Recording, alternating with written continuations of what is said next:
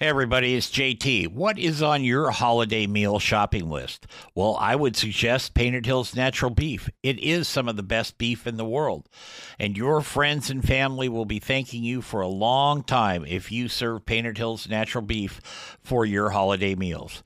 And now you can buy it online just by going to paintedhillsbeef.com. Use the code BBQNation at checkout and save yourself 15% on your order. Give Painted Hills Natural Beef a place on your table this holiday season. It's time for Barbecue Nation with JT. So fire up your grill, light the charcoal, and get your smoker cooking. Now, from the Turn It, Don't Burn It studios in Portland, here's JT. Hey, everybody. Welcome to the Nation. Thanks for being with us today. It's Barbecue Nation, by the way, and I'm JT along with Camaro Dave and Commander Chris, coming to you from our world-famous Turn It, Don't Burn It studios. We'd like to thank the folks at Painted Hills Natural Beef, beef the way nature intended. The holiday is right around the corner, 4th of July, biggest rib day in the world. It's an incredible weekend because actually I think the 4th is celebrated on the 5th as far as a holiday this year because of the 4th falls on a Sunday. At where I live, it goes on for about a week, the whole celebration. So, as usual, per our standard operating procedure, we've got my good friend Meathead from Amazing Ribs with us today. We're going to be talking about what you're going to be cooking for the 4th of July. How are things in Chicago, Meathead? Oh man, we've had some beautiful weather. So you celebrate the 4th for a week. When I used to work, I worked my way through college in a liquor store, and we used to tell people have a 5th on the 4th. Yep. Well, it's going to be this weekend, which is the weekend before the 4th. It's going to be hotter than a Hunter Biden spoon. You know what I mean? Out here. It's going to crack triple digits here.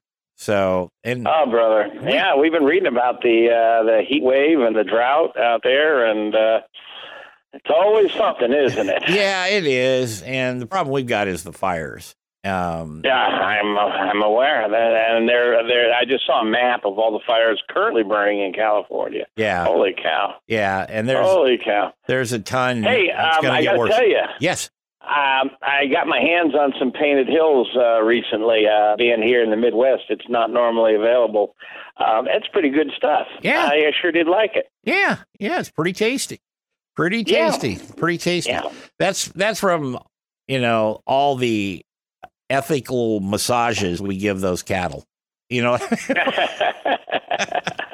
So, I said at the opening of the show, it's biggest weekend, biggest celebration with ribs. We talk about pork ribs a lot with you on this show because Amazing Ribs. One thing we don't cover too much is beef ribs, and beef ribs are quite tasty. Yes. And there's a lot of meat on them, and you can have a lot of fun with them. So why don't you kind of lay out, if you would, Meathead, a few basic things for cooking beef ribs versus pork ribs? Okay. Well, first, I got to ask you to do me a favor. Sure. Don't ever call us Amazing Ribs. We're AmazingRibs.com. If you call me Amazing Ribs, what happens is the phone rings at 10 o'clock at night, and they ask, "Do you deliver?" Okay. Got it. AmazingRibs.com. Now people know we're a website, not a barbecue joint. You got it. Well, there are several holidays around the year that center around food. Most notable is Thanksgiving, St. Patrick's Day, sure, with the corned beef, but 4th of July is a big food holiday. I mean, a lot of us have backyard cookouts, and Thanksgiving is turkey. I think for many people, 4th of July is ribs. Yep. We'll serve some chicken and hot dogs for others, people who don't eat pork or, right, for the kids. But I'll have at least a dozen slabs going for the 4th. Everybody loves ribs. I mean, the fun thing about ribs is, first of all, they taste so good, but you get to eat them with your fingers, and I mean, there's just something primal about eating food with your hands. And I think people just love that aspect of it. But pork ribs, when you say ribs, most people think of baby backs or spare ribs, and those are pork ribs. But beef, cattle have ribs too, and there's a variety of them. The ribs from the front end of the steer, often called the short ribs or plate ribs, typically the bone is about 8 inches long, but there can be a pound or two of meat sitting on top of that bone. It can be 2 inches thick in some places. Typically, they taper. There's a big hunk on one end, about 2 inches thick, and it tapers off to about an inch or 3/4 of an inch. But that's a lot of meat, and it's really tasty. And just like pork ribs, these muscles work very hard. They're involved in all of the walking exercise. Plus, they cover the lungs, so they expand and contract with the lungs, just like our ribs do. Sure. And so there's a lot of tough muscle in there and a lot of connective tissue that holds that muscle in shape. And you just can't take beef ribs and throw them on the grill, on a hot grill, and grill them like you might a steak or something, because they're going to be really tough. They have to be cooked at a low temperature. Whenever you cook at a high temperature, the protein, the muscle fibers shrink, and they squeeze out moisture.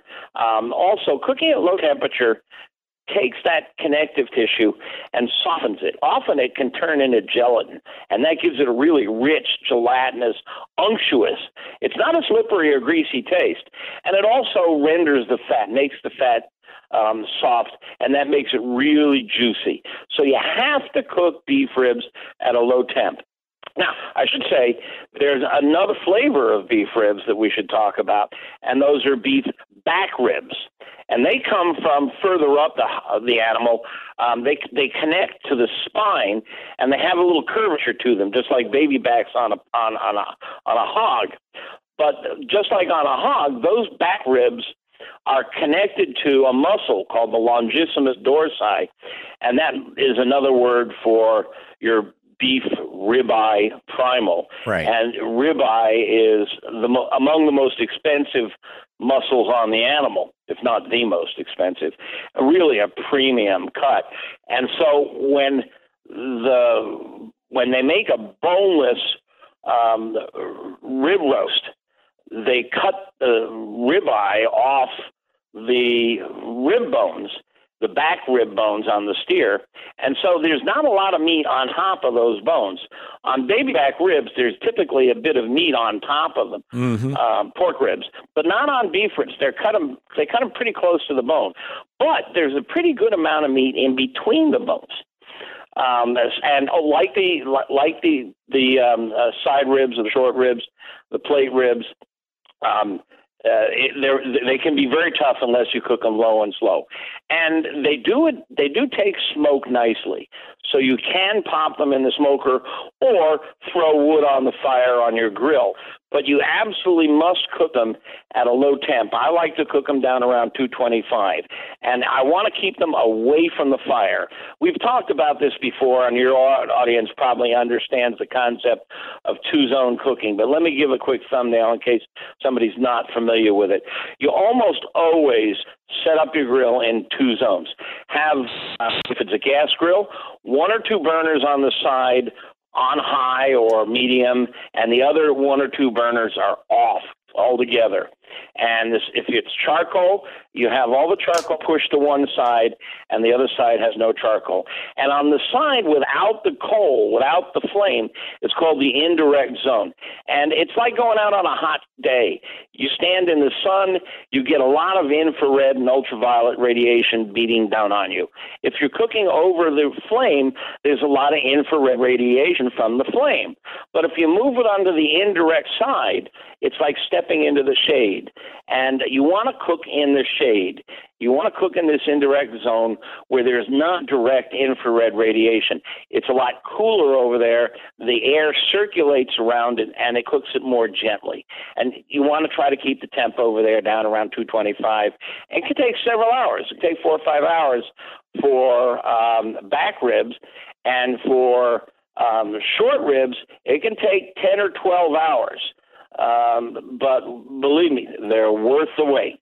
Yes, they are. And there's nothing quite as tasty. And I'm not sliding pork ribs whatsoever because I love them. Of course, I just love food. But when you get beef ribs that are done properly, they're tender, they're moist. Like you said, that's almost turned into beef butter in certain bites like that. You got a little coming out of the corners of your mouth when you bite into it, maybe a little on your shirt. That's me all the time. And it's in Texas, the barbecue joints often refer to them as dinosaur ribs because even though they're only about 8 or 10 inches long, that big slab of meat on top of them is just imposing. Yeah. And they're fantastic. And normally you don't bother with any barbecue sauce. You wouldn't put barbecue sauce on a steak. You don't need to put barbecue sauce on beef ribs. They taste and feel very much like great brisket. And that's because the muscle structure is similar to brisket. And if you do it right, you can get a nice crust on top, a nice bark. In Texas, salt and pepper is all they put on there. But if you have, something like a Montreal rub or seasoning, that'll go good on there too. Does your Memphis dust work good on them? There's sugar in Memphis dust. It's designed for pork. Pork loves sugar. I don't think beef and sugar are a natural pair. So I'll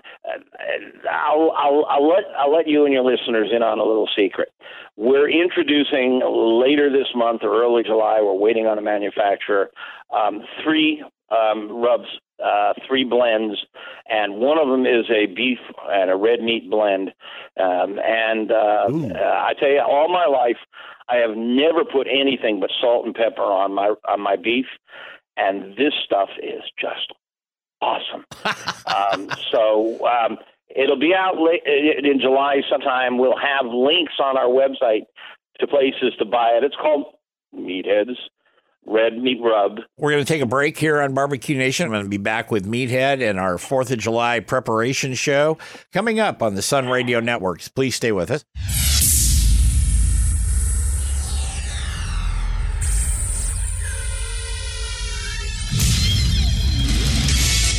Hey everybody, it's JT, and this is a special version of Barbecue Nation. It is brought to you in part by Painted Hills Natural Beef. Beef you can be proud to serve your family and friends. That's Painted Hills Natural Beef.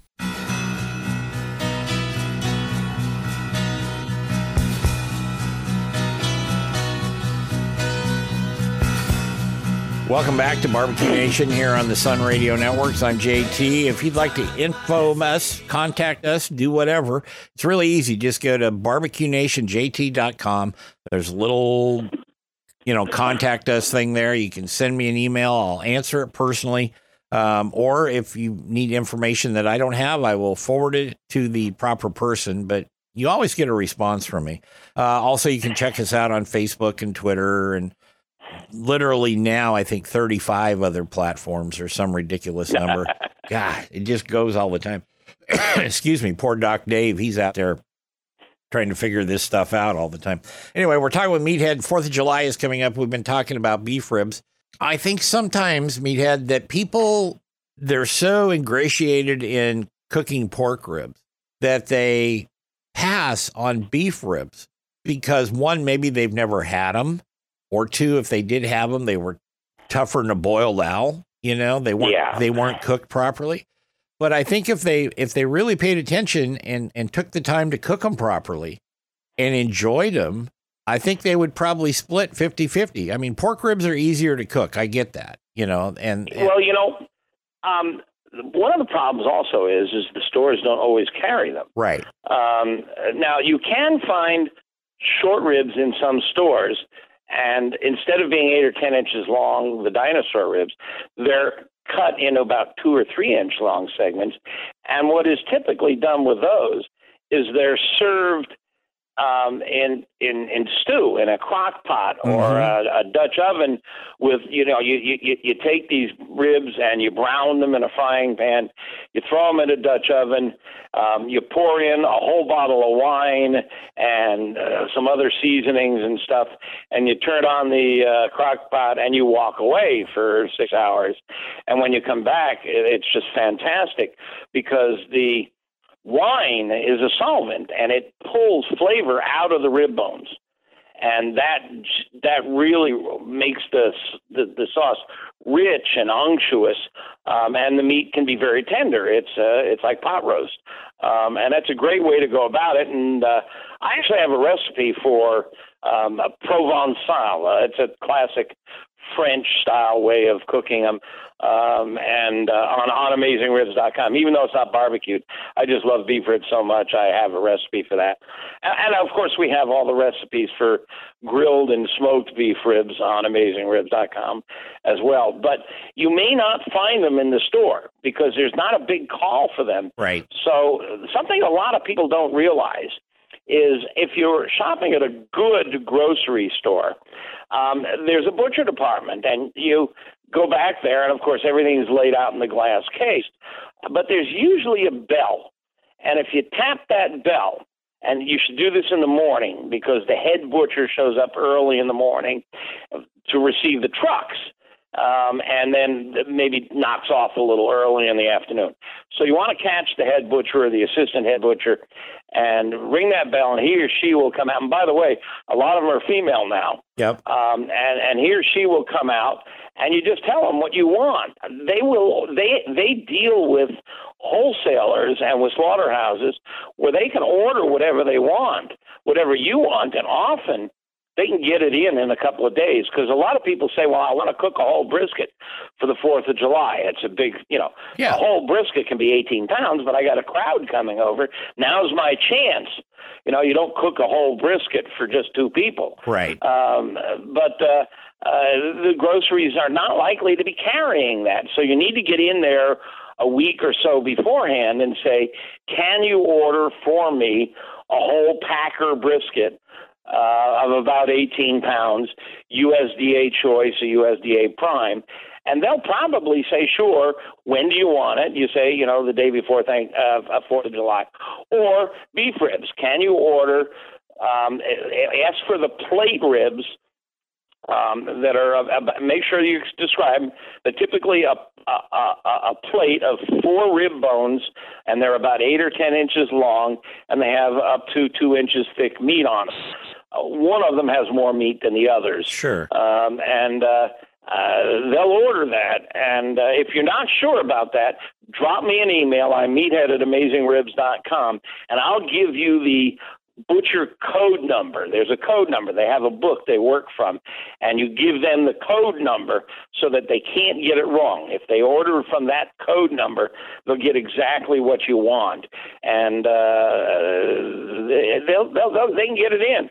And it's really, I often say, getting to know your butcher is more valuable than getting to know your stockbroker, because I have walked into the butcher's, the grocery store, and I'm standing there looking at the meat display, and the butcher will spot me and come out and say, hey, we just got in some ribeye steaks that look fantastic. Would you like some? Yes. And I've been known to cook up a slab of baby backs or something and bring them over there at lunchtime. My local grocery has a picnic table out back where the butchers go out and have lunch. I'll throw a slab of cooked ribs at them. They remember you when you do that. Oh, yeah. They take good care of you. So you can order from your butcher if you want anything you want, almost anything. Like another one that people always want to try is pork belly. Yeah. And pork belly burnt ends are just unbelievably good. Oh, yeah. But you're not going to likely find or make your own bacon from pork belly. But you're not going to find it on display. There's not a great deal of call for it. So you go by, you order them. try to get your order in about a week in advance, but often they can have it in stock in a couple of days. But there have been a number of small artisanal butcher shops opening up. The food's a little more expensive, perhaps. The other thing is you can mail order. We got to take it. Wait a second. There are companies like Porter Road and Snake River Farms, Allen Brothers, who have superb premium Wagyu, actual Kobe beef, aged beef, artisan, heritage breeds. I actually have a list of some of them on AmazingRibs.com if you want to try ordering exotic meats. There you go. We got to take a break. We're going to be back, and we're going to give Meathead some questions from some of you listeners out there. So please stay with us on Barbecue Nation.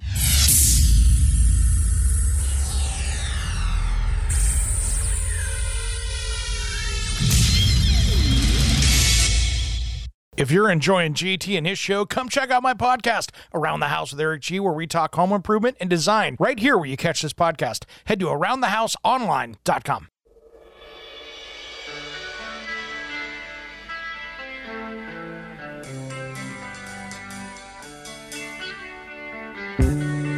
Welcome back to Barbecue Nation here on the Sun Radio Networks. I'm your host, JT. We're talking with Meathead Goldwyn from AmazingRibs.com. I got that part in, right? Okay. We'd like to thank the folks at Painted Hills Natural Beef. You know, you might give some Painted Hills ribs out there a shot over the 4th of July weekend. They're really good. You can find them. Go to their website, paintedhillsnaturalbeef.com, and they've got a store locator, or I think you can order them directly from them. So we got them, and also Gunter Wilhelm Knives. I said Gunter right this time, I think. Great knives. David Malik and his crew there take very good care of me. I know they take pretty good care of Meathead too, and I love them. I love using them. So I'm just going to leave it there. So we've got some questions. Okay. We talked about this a couple weeks ago, and I reached out, and some of our listeners responded. So we've got some here, and this is from Dave. He's up in South Dakota. I know him actually, and he's kind of new to barbecue. And he goes, "Is there a rule of thumb on cooking times for ribs, briskets, or roasts, or is it just by the pound? And can you give me some tips on different cooking temperatures?" Now, that's a loaded question if there is one, but, when they're new to what we do, they're curious about all this. It's a really good question, and I'm sure a lot of your listeners have similar questions. I get those questions a lot on the website, so let's dive right in. You don't worry about the weight. It's the thickness. And let's just do a little very simple physics here. Sure. Hot air cooks the outside of the meat. But the outside of the meat is what cooks the inside of the meat. The air can't penetrate. So what happens is the heat or the energy from the air or the flames, that would be infrared energy, builds up in the surface of the meat. And it travels towards the center slowly. Because meat is about 70 to 75% water, and water is a good insulator. Sure. So it takes a while for it to get to the center. So it's the thickness of the meat that determines how long it takes to cook. And the example that I have, and I've got this illustration on AmazingRibs.com in my article on beef ribs. So let's take on beef roasts. Let's take a boneless beef roast that is 4 inches thick and 10 inches long. Okay. 7 bones. That's a big roast. That's your Christmas dinner roast. And you put that in the oven or on the grill or in the smoker. And then you take another one that is 4 inches thick and is half as long. They're going to cook and be done at almost exactly the same time, because the temperature works its way down from the outside to the center. So it's the thickness that determines the cooking time, not the weight. the length of that piece is going to double. If you double it, the weight's going to double, but the thickness doesn't change. The same goes for just about everything else. Now, there's one more very important factor, and that is the temperature. And in fact, I just got this question on the website today, and he was asking how long to cook a beef roast. And the answer is, well, at what temperature? That's like saying, how long does it take to drive from Portland to New York? At what speed? Right. So your temperature is crucial in this process. I am a fan of two temperatures. If you're cooking on a grill, I want you to master two temperatures, 225 air temperature and 325 air temperature. And when I say air temperature, if you were listening earlier, we were talking about two-zone cooking. That's what the temperature is in the indirect side, away from the flame, because it's cooking by warm, circulating convection air. And if you can master those two temperatures, you want to get a good digital thermometer that you can place on the cooking surface, on the grate, with a clip. They cost about $30, $40, $50, but they're essential because that tells you what the air temperature is, and that's the miles per hour that you're traveling from Portland to New York. You need to know that to know how long it's going to take to cook. And then, of course, you need a thermometer to probe the meat and test the interior temperature. And they cost about $20 to $50 for a good one. Sure. But nothing is more important to being a good cook than a good thermometer. So you don't cook by the clock. You cook by the thermometer. It's the temperature that will tell you when something is done. You can't use a watch to tell you when something is done. So you need at least one good thermometer, an instant read meat thermometer, and if you can, a probe that you can place next to the meat so you know what the temperature is you're cooking. Now, it's important. I mentioned those two temperatures, 225 and 325. 225 is what you cook most things at. It's a nice, low, gentle temperature. It takes longer, but at that temperature, you won't squeeze out a lot of the juices. At high temperature, the muscles shrink and squeeze out juices. 325 is what you cook poultry at because the skin has got a lot of fat in it. And if you want crispy skin, yes, I do, then you need to cook it at a little higher temperature. You need to crank it up to 325 or 350 to get the skin crispy. Now, the one other thing you need to know, I said 225 and 325. There's one more number, and I call it warp 10. Give it all she's got, Scotty. And that is when you move it over the flame. When you're cooking directly over the flame is when you're treating the surface. And that's because the energy, the infrared energy from the flame or the glowing coals is pounding one side. And that's really intense. That's like going out in the sun when most of the time I want you to be cooking in the shade. Right. So 225, 325, and warp 10, which is infrared. Yep. Okay, here's another one. Let me pull it up here. I have an article called The Thermodynamics of Cooking. It sounds imposing, but it's really very simple. And it's all on our website or in my book, Meathead, The Science of Great Barbecue and Grilling. And it's a science book, essentially explains all the physics and chemistry involved in cooking in lay terms. It's not complicated. Right. If you slept through science class, you'll still understand it. Yep, absolutely. Okay, here is from Eric. If you were limited to use one grill for your backyard to cook everything, what would it be? It would be the Weber kettle or the Slow and Sear kettle, which is a competitor, very similar concept. The Slow and Sear, I think, is a little better design. You have to get it mail order. You can't buy it from the hardware store. But the good old-fashioned Weber kettle, which was invented in 1948, and hasn't changed significantly since then, is a great all-purpose cooker. One of the reasons is because you can control the airflow. If you can, and air temperature, the airflow, oxygen is what controls temperature. It's a charcoal cooker. Sure. And I prefer charcoal slightly, only because you can get a lot of infrared out of that. And if you want a steakhouse steak, if you want a good dark crust, you need a lot of infrared.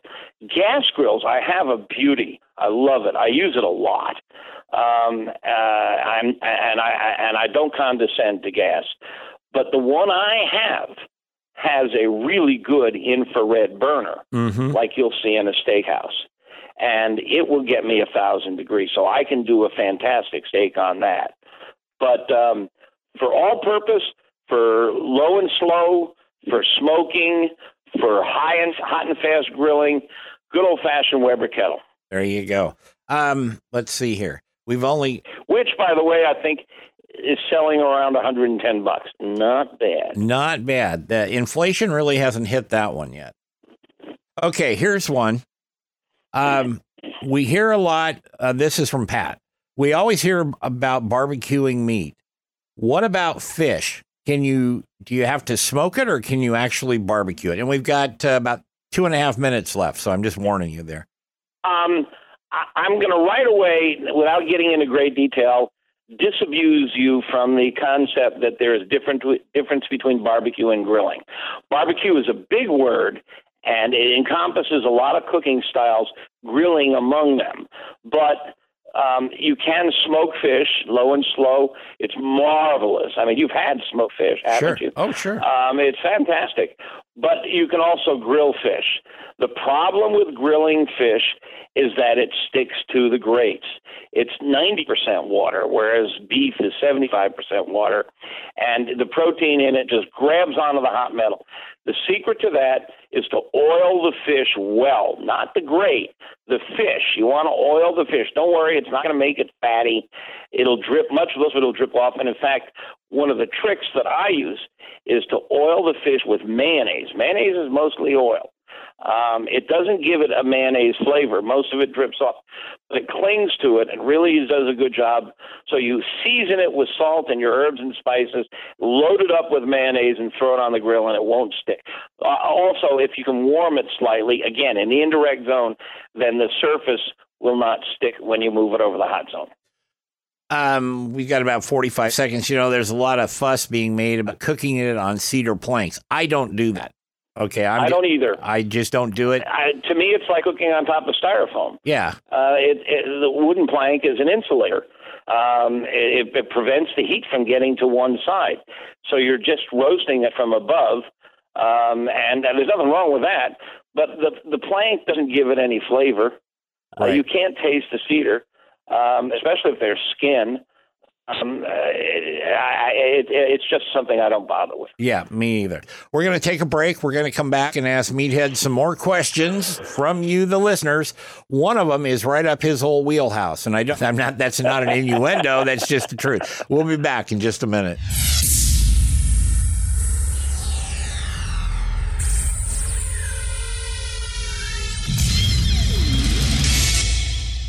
Hey everybody, it's JT, and this is a special version of Barbecue Nation. It is brought to you in part by Painted Hills Natural Beef. Beef you can be proud to serve your family and friends. That's Painted Hills Natural Beef.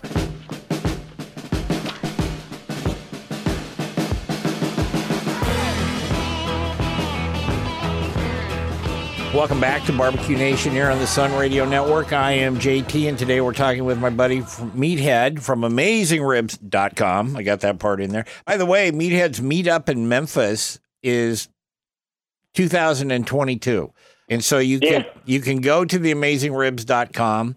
If you signed up for it for 2021, it's been pushed out to 2022 in the spring.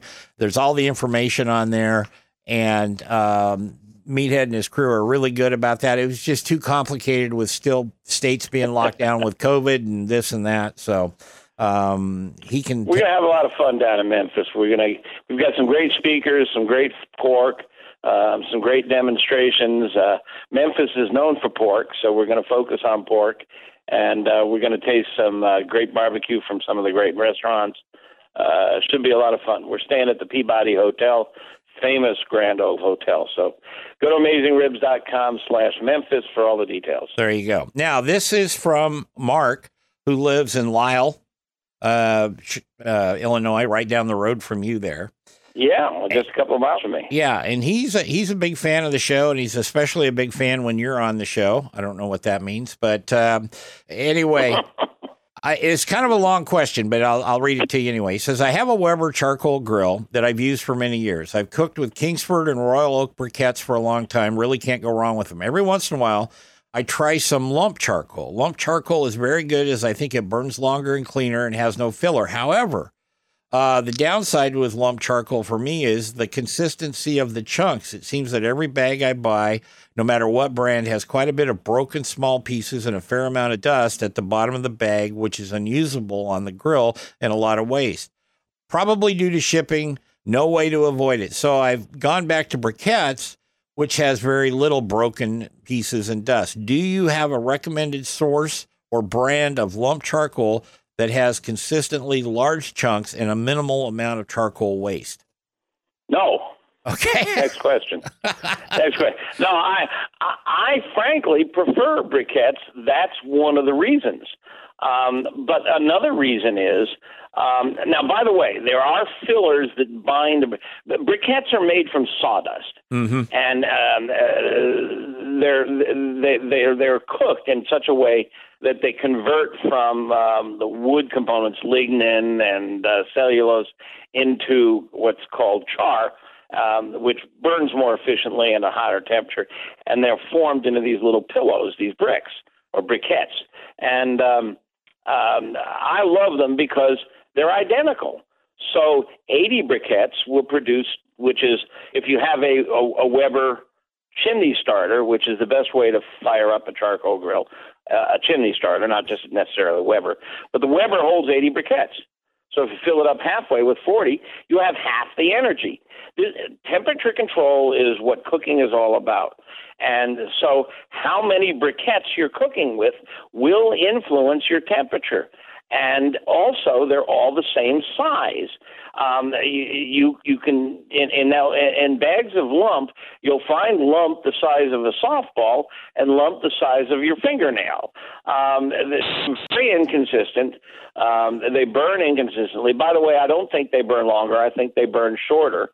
And the other thing is that if it's not been carbonized, cooked properly, there can be raw wood in the center, lignin and cellulose, and they produce a lot of smoke. And if you cook with lump, you will often see a lot of smoke coming out of them, snap, crackle, pop.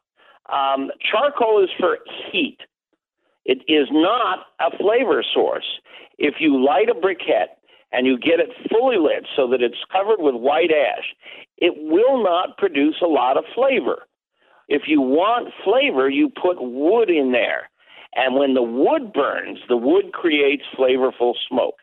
I don't want my lump charcoal creating smoke of an unknown origin. I don't know what that wood was. It could be redwood. It could be pine. I don't know what it is. I'm a control freak. I want briquettes, all uniform in size. I want them to produce powerful infrared energy so I can sear a steak beautifully. And if I want flavor, I'm going to put wood on the charcoal, not buried in the charcoal. So I know that there's an awful lot of people who feel that lump charcoal, because it looks like natural wood, is more close to nature. It's more like organic. You know, it appeals to the same people who buy organic foods and natural foods and such. But I just don't think it is as good a heat source as briquettes. The one thing that I like, I used to, long time ago, I worked with a guy, and on weekends we would do pig roasts, and we would use the lump charcoal on the pig roast because it was a pit in the ground. It was easy to shovel in. We could rake it around. It was something that Fred, that was his name, liked to use. And I found that to be the best because we actually could, if we carefully put it in the fire, so to speak, use the stuff at the bottom of the bag. You've got some Kamado style grills now and stuff that use, they recommend using lump charcoal in and all that. And that comes with its own sundry problems as far as, refueling and stuff like that. They try to make it as simple as possible, and some people have done a really good job with that, but you're still going to get a bit of charcoal dust and stuff coming up from that if you're not careful. So, okay. Now, one of the reasons the Kamados ask you to use lump is because some of the Kamado designs, particularly the Big Green Egg, are easily clogged by ash. And in general, briquettes do make more ash. But there's a new breed of briquette out there. The ash is often from the binders. Now, cornstarch is like the major binder. I mean, it's not that there's nothing evil about cornstarch, but there's a new breed of briquette out there. Kingsford makes, I think it's the Pro brand. Right. I forget. Right. There are other brands, Royal Oak, I think. Several brands make pure hardwood briquettes with no binders or a minimum binders. And if you're concerned about the purity and that's what attracts you to lump, then go for the briquettes that are no binder. And they will make less ash and they'll burn fine in your Big Green Egg. Now, the Big Green Egg people will encourage you to use lump because, among other things, Big Green Egg makes and sells lump. But I'm a hard and fast briquette guy, and most of the time I just end up with whatever's on sale. That's going to wrap up this portion of the show, and Meathead and I are going to stick around for after hours. We thank everybody. We especially thank Meathead for taking time to be on The Nation today. And my friend, it is always good to talk to you. Always good to talk to you. Leanne Whippen coming up in the second hour, so please stay with us. Barbecue Nation is produced by JTSD LLC Productions in association with Envision Networks and Salem Media Group. All rights reserved.